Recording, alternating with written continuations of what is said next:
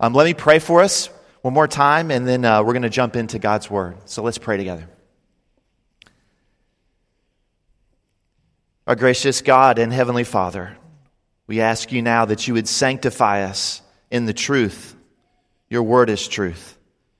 O Lord, open our eyes that we might behold wonderful things in your beautiful Word. And what we know not, please teach us. What we have not, please give us.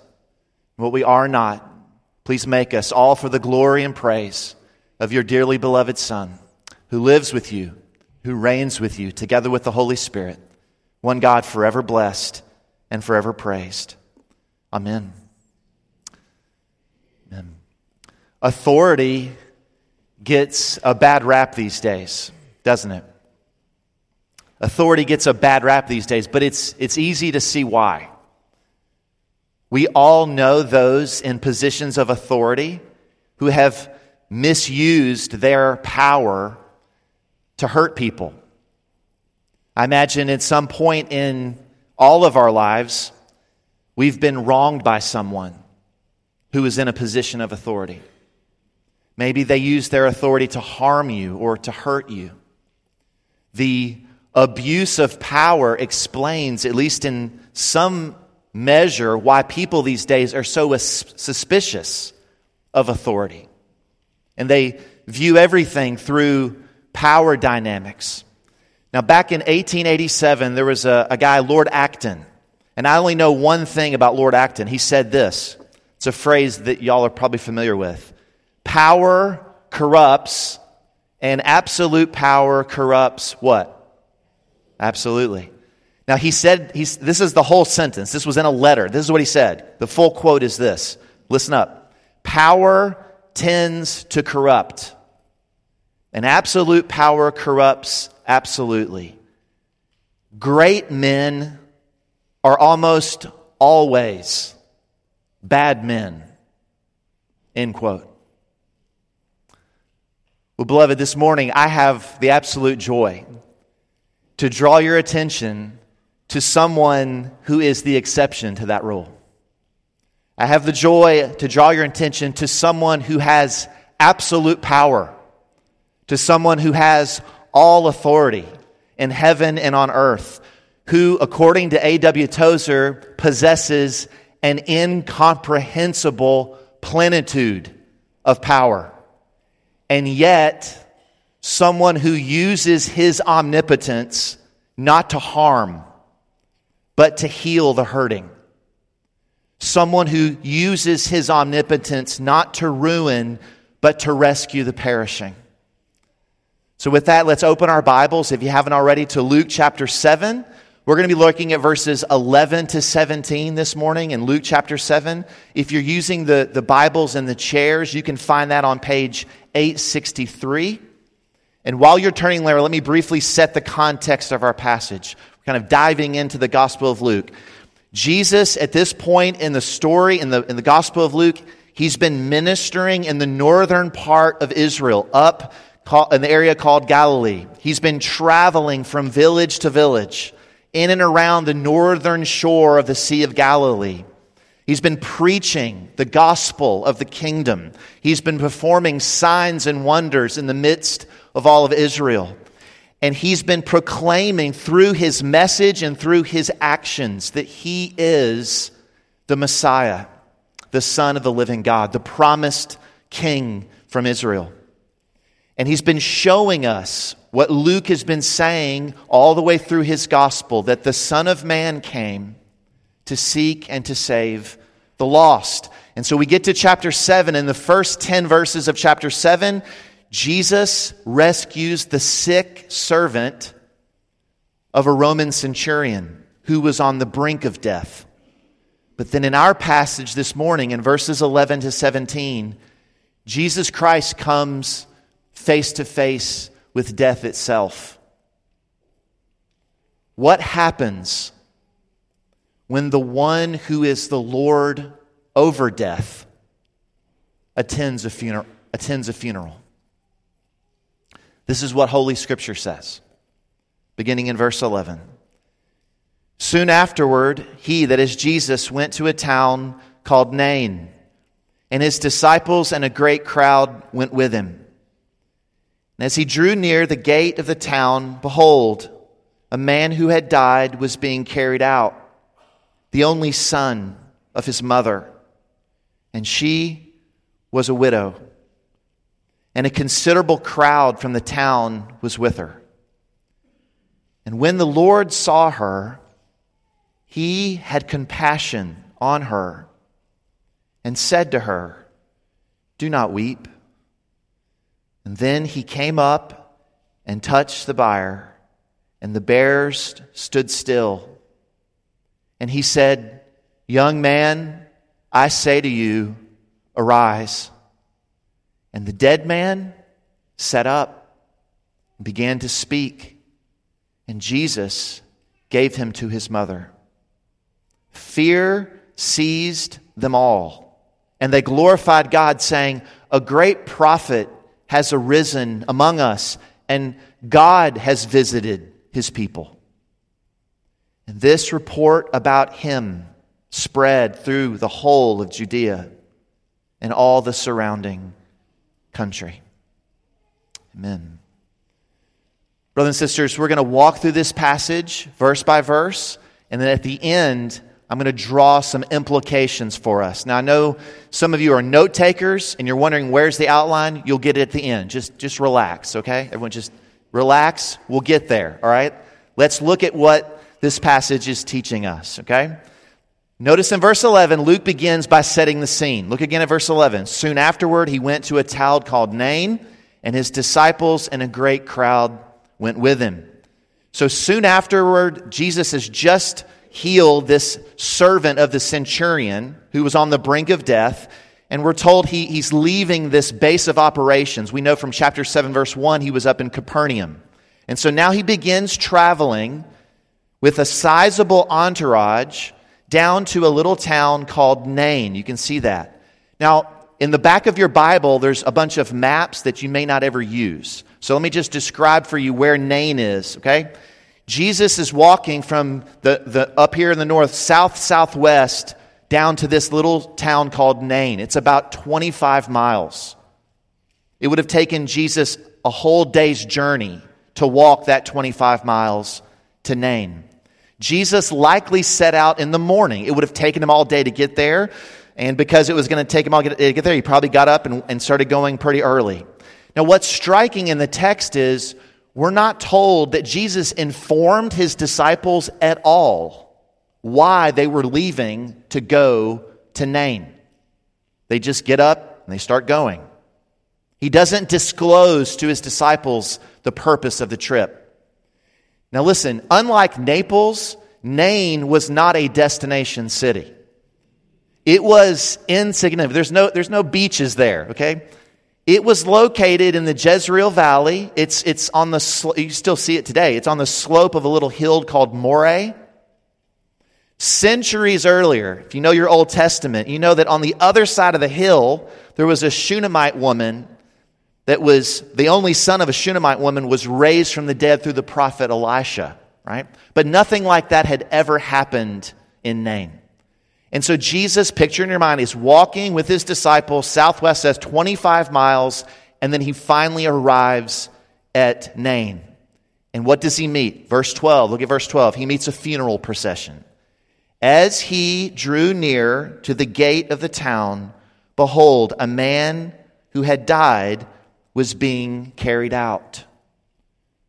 So a group of mourners from Nain are passing through the gate, and they're on the way to bury this young man. He had died. His corpse is being carried out. Now, you know, according to Old Testament law, you would bury someone outside the city because death is defiling. Death makes one unclean, so you put a corpse outside the city. Given the distance that Jesus had to travel from Capernaum, it's likely that it's twilight because he's traveled all day to get there. It's most likely, we know from other funerals in the New Testament, that you don't, in the Jewish culture, you don't keep a body out overnight. So think about this. There's no embalming like you did in Egypt. Lazarus was buried, the same day that he died. Jesus was buried the same day that he died. And so it's likely, even when Jesus left that morning, maybe the man hadn't even died yet. But by the time Jesus gets there, he's dead, and they're carrying him out. They did not have hearses in the first century, and if you use the ESV, it says they're carrying this body out on a bier, it's like an open coffin. It's like a wooden stretcher or plank. And this funeral procession would have included the family and any other relatives, and as we have seen, the townspeople. Oftentimes you had professional mourners that would be wailing and singing dirges to magnify the grief, to express the grief of losing a loved one like this. But of all the funerals in Scripture, this might be one of the saddest of all. Look again at verse 12. Notice a man who had died was being carried out. Notice this, the only son of his mother. And she was a widow. And a considerable crowd from the town was with her. So Luke indicates that not only was this poor mother grieving the loss of her son, we're told that he's her only son. And on top of this catastrophic grief of losing your only son, we're told that she's a widow. Her husband is dead. She's already buried him. Perhaps she's already made this march to the grave before, when she buried her husband. But on that sad day, at least her son was by her side. Not today. This poor woman is walking to the graveyard alone. Yes, the town is with her, but in many ways she's alone. Widows, as you know, were some of the most vulnerable in Israel. That's why God has such a heart to protect and provide for widows in His law. Given the loss of her only son, this widow had no one to protect and provide for her. One commentator said she is, as it were, an orphaned parent. The family line died when her only son died. Her present is in jeopardy and her future is gone. She's already lost her husband, and now she's going to bury her only son. If you read the Old Testament prophets, when they describe the pinnacle of pain, they often use the imagery of the death of an only son. Jeremiah 6:26 says this, "O daughter of my people, put on sackcloth and roll in ashes. Make mourning as for an only son. Make a most bitter lamentation." This poor widow faces a bitter lamentation. The entire town recognizes this, and so they join her in her grief. But in many ways, she's walking alone. And it's at this precise moment that we begin to grasp why the Savior has made a 25-mile trip on foot to Nain. Look at verse 13. Don't look at me, look at your Bibles. Verse 13. "And when the Lord saw her, He had compassion on her and said to her, 'Do not weep.'" Now, Luke intends for us to understand that the reason the Savior made this journey was for this specific woman. And you can tell because even in our Bibles, in the original as well, there's one word repeated 3 times in verse 13. Did you notice? Her. When the Lord saw her, He had compassion on her and said to her, "Do not weep." There's a huge crowd of mourners, but Jesus came for her. The Savior's heart goes out to her. His compassion is lavished upon her.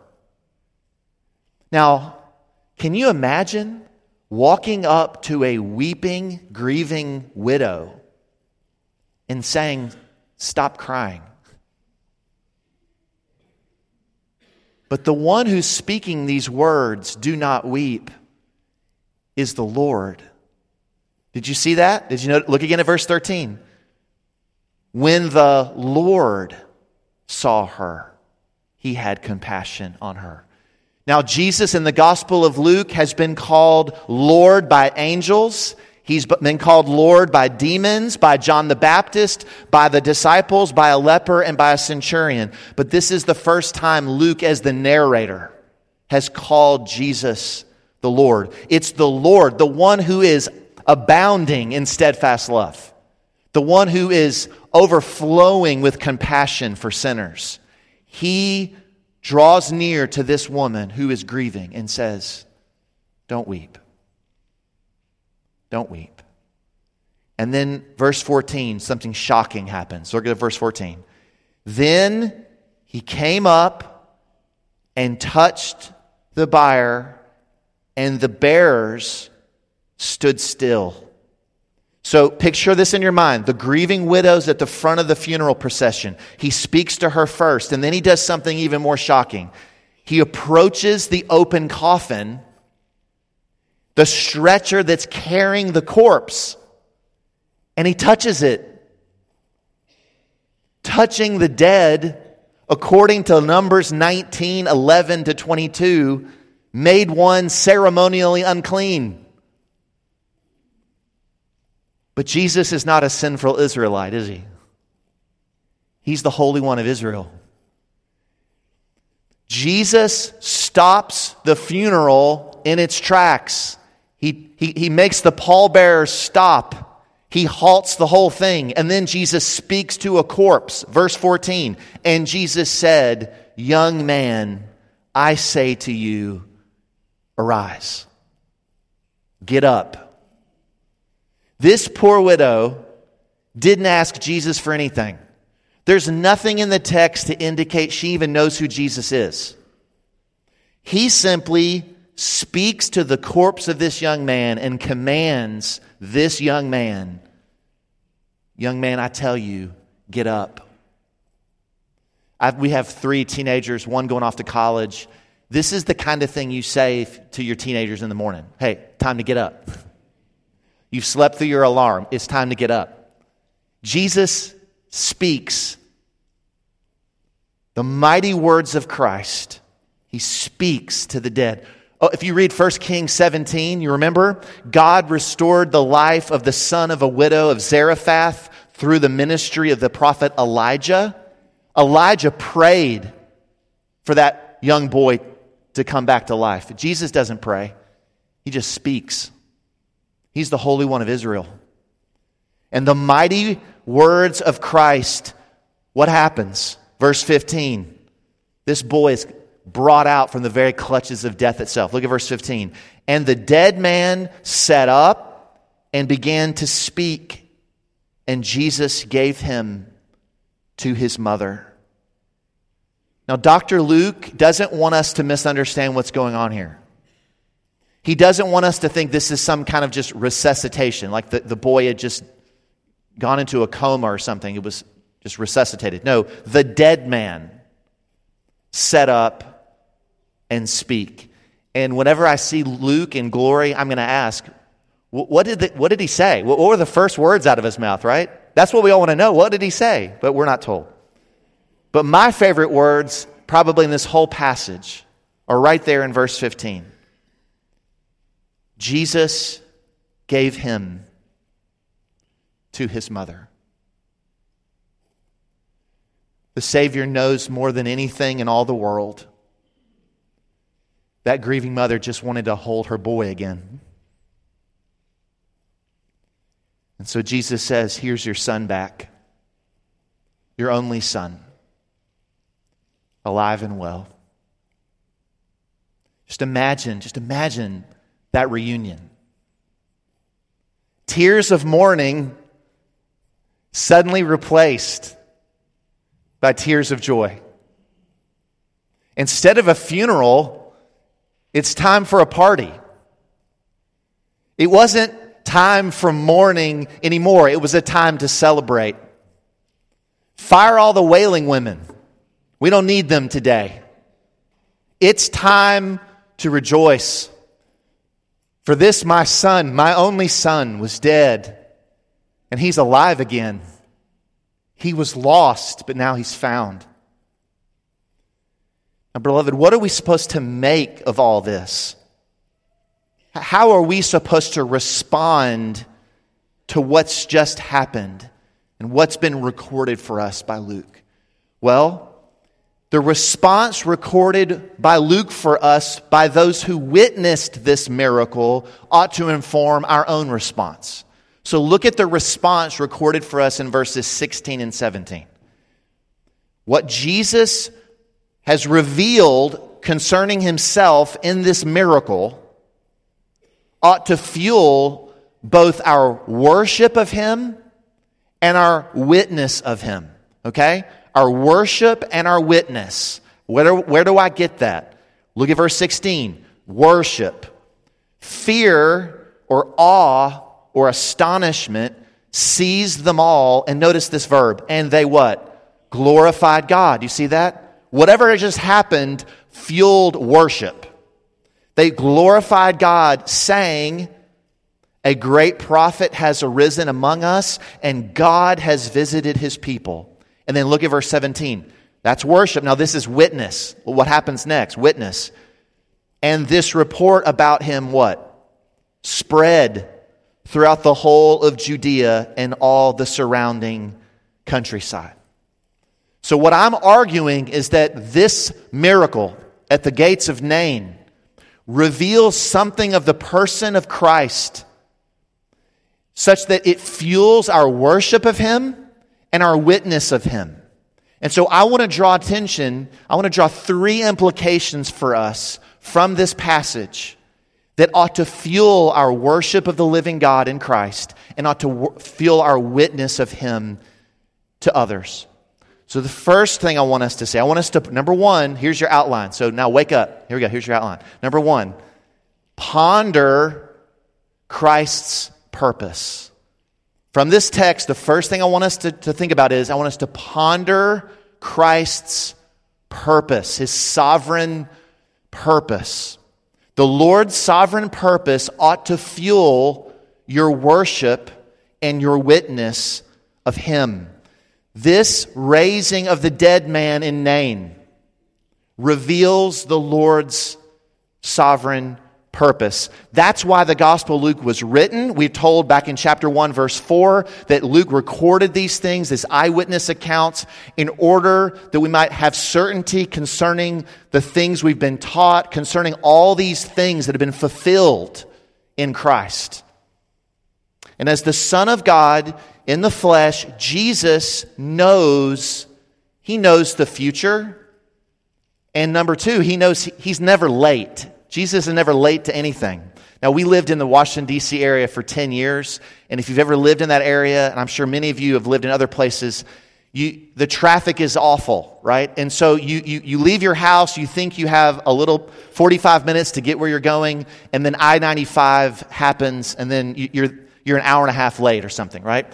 Because I'm not Jesus. I'm not omniscient. I don't know the future, right? Even GPS like Waze and Google Maps get it wrong sometimes. But Jesus is never late. He's the sovereign Lord. He knows all things. He knew precisely when to leave Capernaum, to travel 25 miles, and to arrive perfectly at the exact right time to stop this funeral procession. Given the distance, he may have actually left before the man had died. We don't know. But here's the point. Jesus is never late. His sovereign purposes will come to pass. Now this morning, maybe you're finding yourself waiting for some good purpose in your life. Maybe you've been praying. You've been seeking the Lord and asking him for something. It's not a bad thing, it's a good thing. You've been waiting for a spouse. You've been praying for a child or a new job. Maybe you're just asking the Lord for one friend, a friend. Maybe there's some physical ailment and you're asking for healing. And as of right now, maybe this morning, it hasn't happened yet. And you're tempted to believe that either Jesus is withholding good from you, or maybe he's just running late. Friend, listen to me. On the authority of the word of the living God, even when Jesus shows up in the middle of a funeral, he's not late. He wasn't late that day at the gates of Nain. The widow of Nain would testify this morning. If we gave her the microphone, she would say Jesus showed up exactly at the right time. His good and sovereign purposes will come to pass. You can count on it. There was another time when Jesus seemed to arrive late at a funeral. The funeral for one of his best friends. His name was what? Lazarus. In fact, what did Martha say? Lord, if what? If you had only been here, my brother would not have died.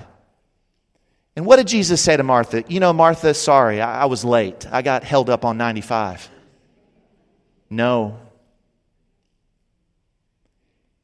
He looked her right in the eyes and said, I am the resurrection and the life.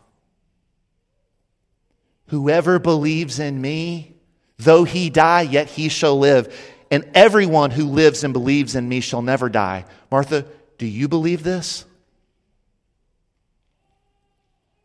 Friend, you can trust in Christ this morning because, listen, he has ordained your season of waiting for your eternal good and for his everlasting glory. Your times are in his hands. Trust his timing. He's never late. So wait for him. The fundamental posture of the Christian in this life is waiting. We're waiting. So as you wait, know that the Lord himself waits to be gracious to you. He exalts himself to show you mercy. And I would just encourage you, even over lunch this afternoon, reflect on times in your life where you've been waiting, and the Lord has answered those prayers. And use that to reflect and encourage others in this congregation who haven't had those prayers answered just yet. Reflect on his sovereign goodness in your life. And let's pray for boldness to witness to others about the ways we've seen his purposes accomplished in our lives. So that's number one. Ponder his purpose. Ponder his purpose. Number two, ponder the Lord's pity. Ponder his pity. I'm a Baptist, so they all alliterate. Don't worry. Ponder his pity. Ponder his pity. If there's anything in this passage that's clear, is that the Lord's tender compassion ought to fuel our worship and our witness of Christ.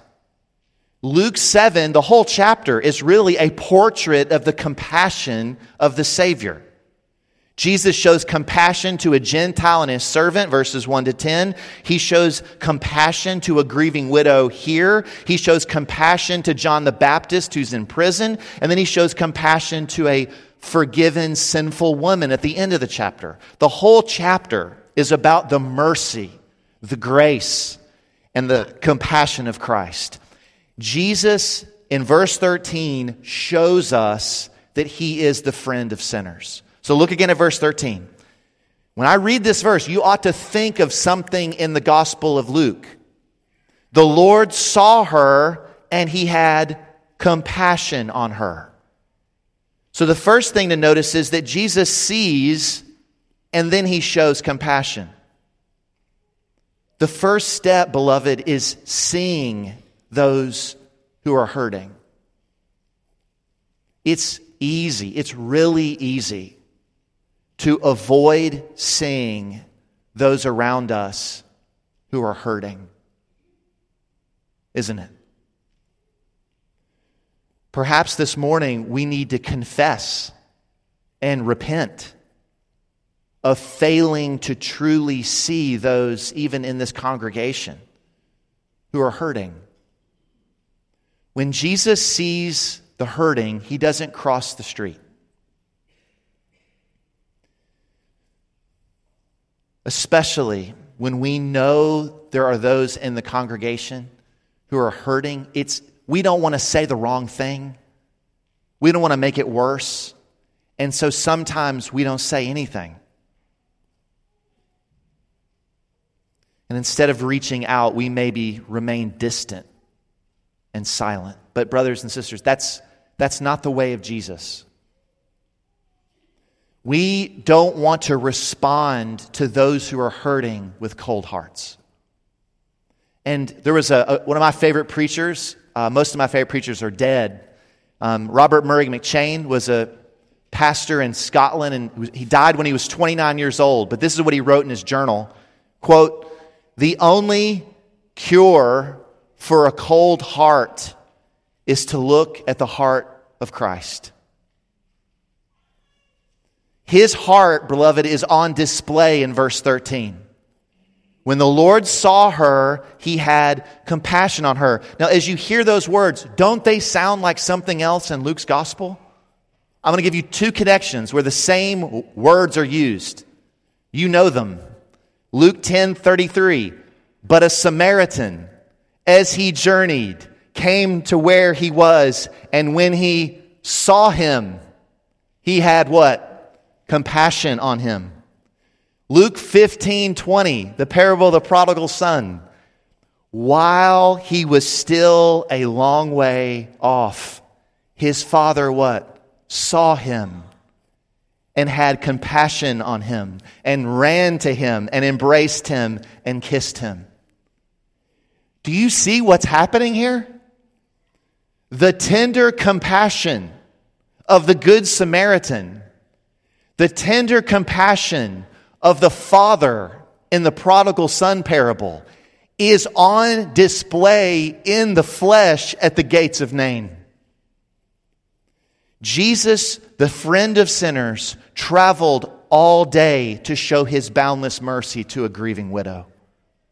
Christian, if your heart is cold this morning, I want you to behold the heart of Christ. There is no mercy so great and so wonderful in all the world as that which is found in the heart of Jesus Christ for sinners. There is no one in heaven or on earth who loves you more than Jesus Christ does. This same Jesus who reached out to the widow of Nain reaches out to us who are in Christ when we face the sting of death. Jesus Christ is the same yesterday, today, and forever, isn't he? The same Savior who showed pity to this poor woman at the gates of Nain still lives. His heart is just as full of compassion towards sinners today as it was then. The one, listen, who made the widow's heart sing for joy at the gates of Nain lives. Do y'all believe that?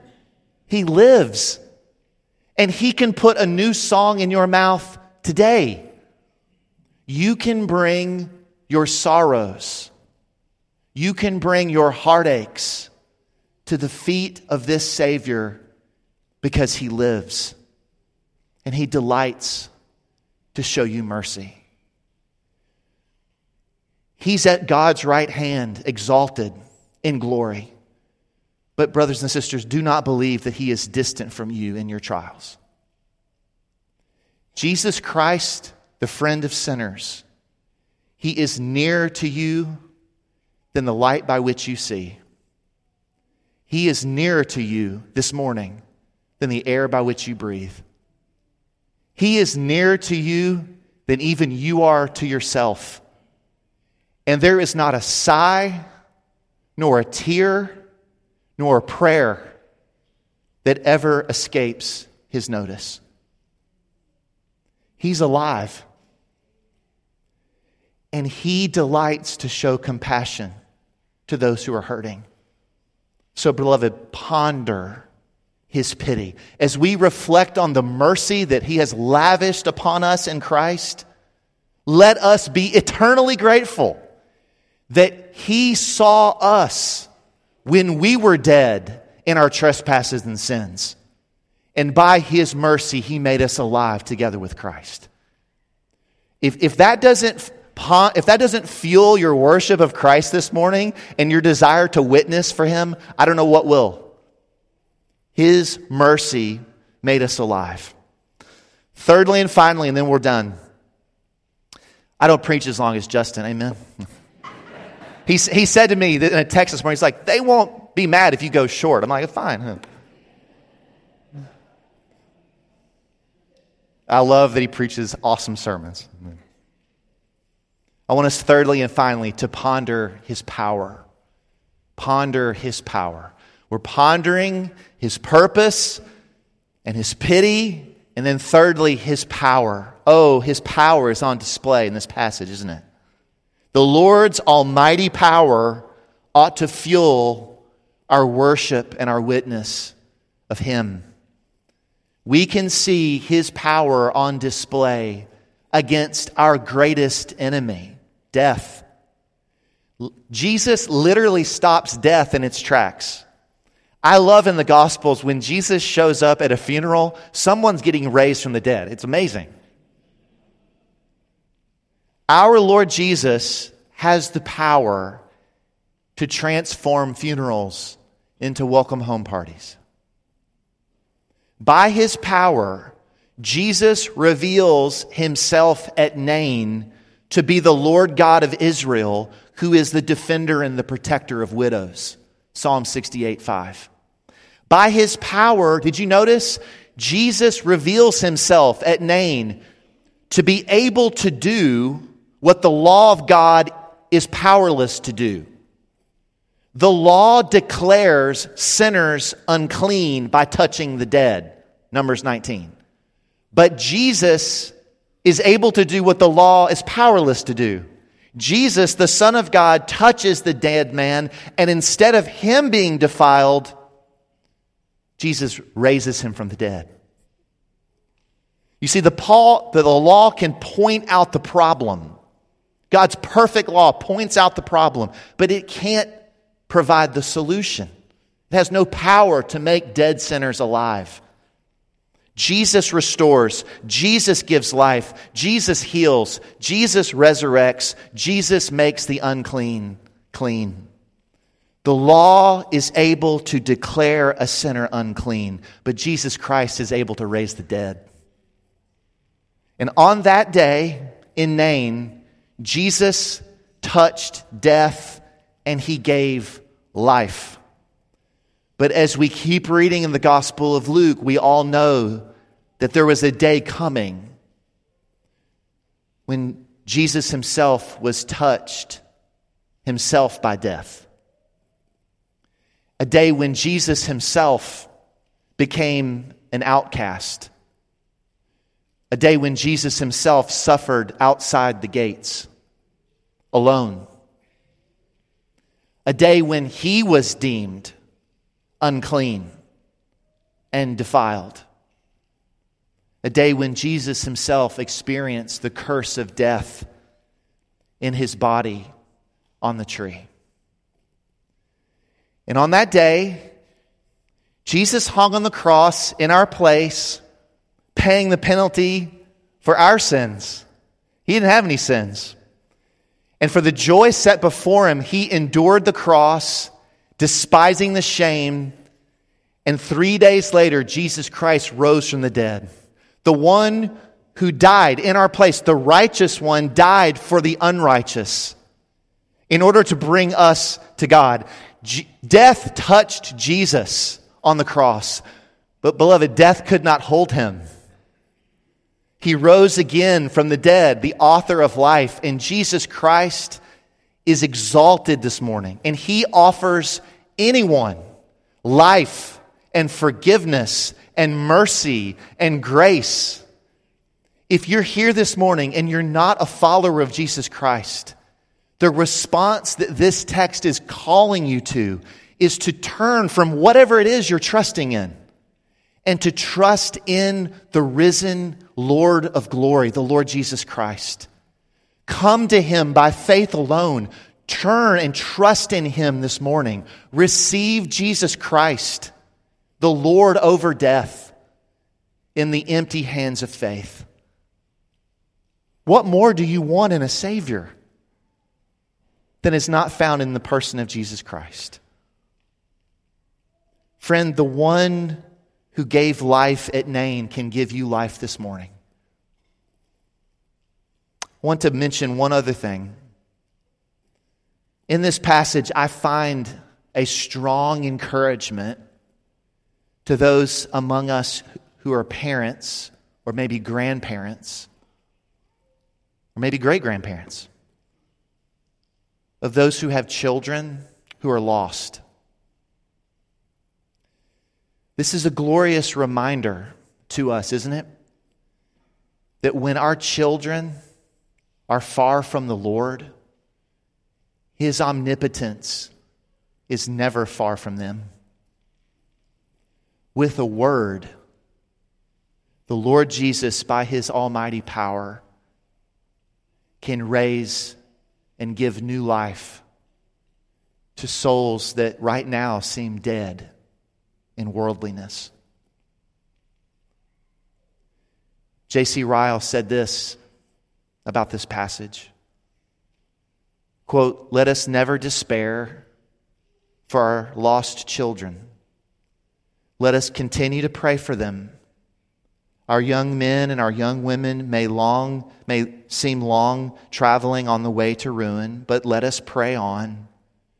Who can tell but that he that met the funeral at the gates of Nain may yet meet our unconverted children and say with almighty power, young man, young woman, arise.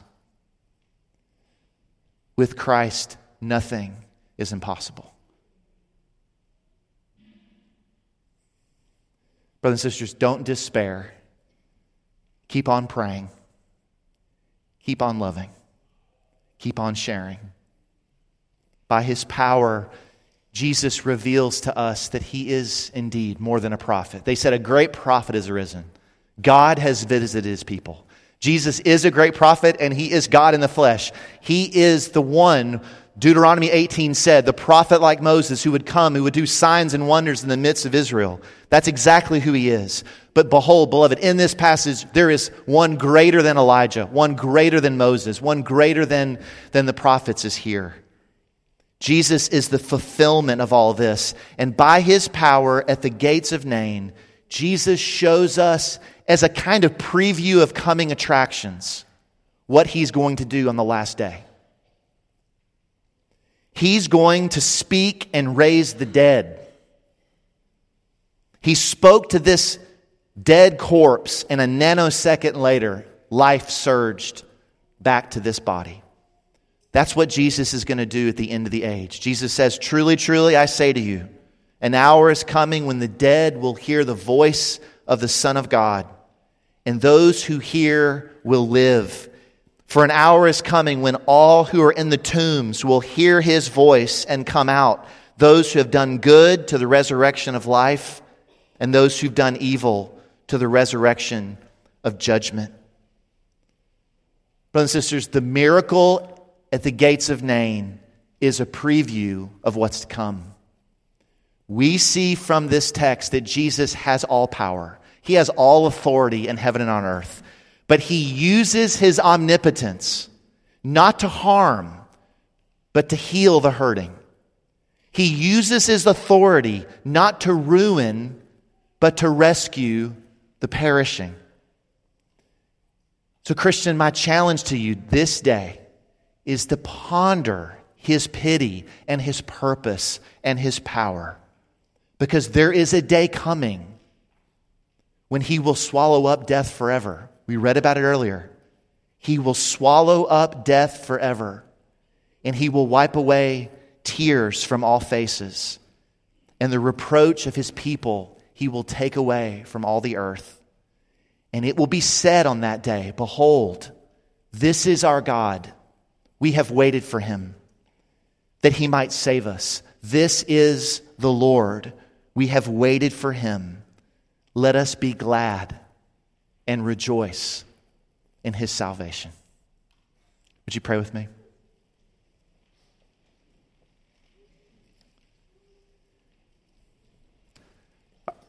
Our gracious God and Heavenly Father, we do cast ourselves down now before the majesty of your grace. We ask you from the bottom of our hearts that the seed of your word that's now been sown among us might take such deep root in us and dwell in us so richly that neither the burning heat of persecution would cause it to wither, nor the thorny cares or fleeting pleasures of this life choke it out, but that by your blessed Spirit, as seed that's been sown in good soil, he might bring forth 30 or 60 or even 100-fold, all for the glory and praise of our blessed Redeemer, the Lord Jesus Christ, in whose name we pray. Amen.